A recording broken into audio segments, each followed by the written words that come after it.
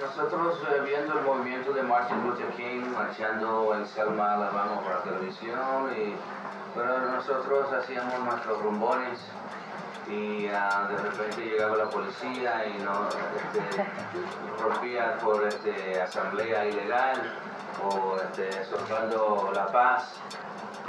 Y nosotros volvíamos, tan pronto se iba la policía, empezábamos de nuevo. Y se convirtió en la música, no explícitamente, pero en el acto, el gesto, la música se convirtió como una desobediencia civil, casi como la capoeira brasileña. La gente se creía que estaban bailando, pero era otra cosa. Y así fue, la salsa también se convirtió como en una imagen. Un imán para atraer a todos los latinos de todas las diversas naciones que viven allá en Nueva York, que no teníamos manera de comunicarnos y hacer, bueno, vamos a unirnos. La música lo hizo, entonces uno iba a un baile en esos tiempos y se encontraba con una comunidad completa de latinos de todos lados, de todo el Caribe, de América Latina, y eso fue, creo que la influencia que hizo que la salsa se convirtiera en lo que es, pues, un poco más de solamente, sí hay una base cubana, pero en Nueva York se empezó a hacer un injerto, una mezcolanza de toda clase de música y se convirtió en un concepto abierto donde los afroamericanos que no hablaban nada de español, los jazzistas querían tocar con nosotros. Y creo por eso hubo una oportunidad de que haya mucha gente se incluyera dentro del movimiento.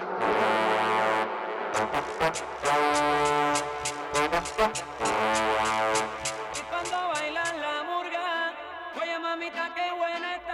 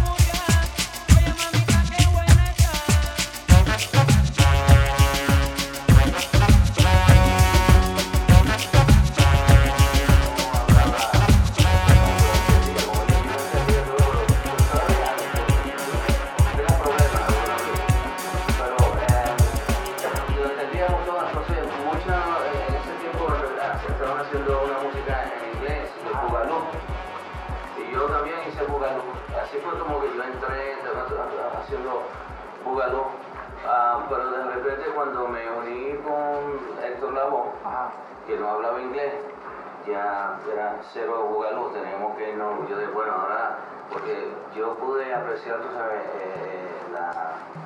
el talento de Herctor y todo lo que nosotros, tan pronto entró Herctor al grupo, como la música subió a otro nivel, había otra propuesta que estábamos presentando. Y yo, en verdad, por ese mismo sentido de orgullo latino, y a mí me crió mi abuela, que era muy orgullosa de ser latina, decidí irnos exclusivamente con música en español. Pero nuestra comunidad éramos chamaquitos que mezclábamos todo, entonces no éramos tan disciplinados por falta, vamos a decir, de educación o lo que sea. Cada cual ponía su piedrita ahí y lo que pasó es que empezó a salir una música donde los veteranos nos decían, oye, eso está mal. Esas músicas no son del mismo país, está equivocado. Claro. Entonces nosotros nos quedábamos callados hasta que empezaron a comercializar la música y alguien le puso el nombre salsa y dijo, vaya, aceptamos esto es salsa. Y nos fuimos con esa. Habían algunos como Charlie Palmieri, que fue como mi mentor. Él era maestro de música también, y yo sabía que él conocía mucho músicos jóvenes. Entonces, cuando yo estaba montando un grupo, cada vez que me faltaba alguien, yo lo llamaba, oye, no conoce nadie por ahí que toque bajo, viene. Por eso que yo tenía uno de los grupos, de los mejores grupitos, de los chamaquitos. Claro. Y por ahí fue que subió Nicky Marrero, Eric Guagua, Pablito Rosario, todos esos tipos. Y Charlie Palmer me ayudó a conseguirlo.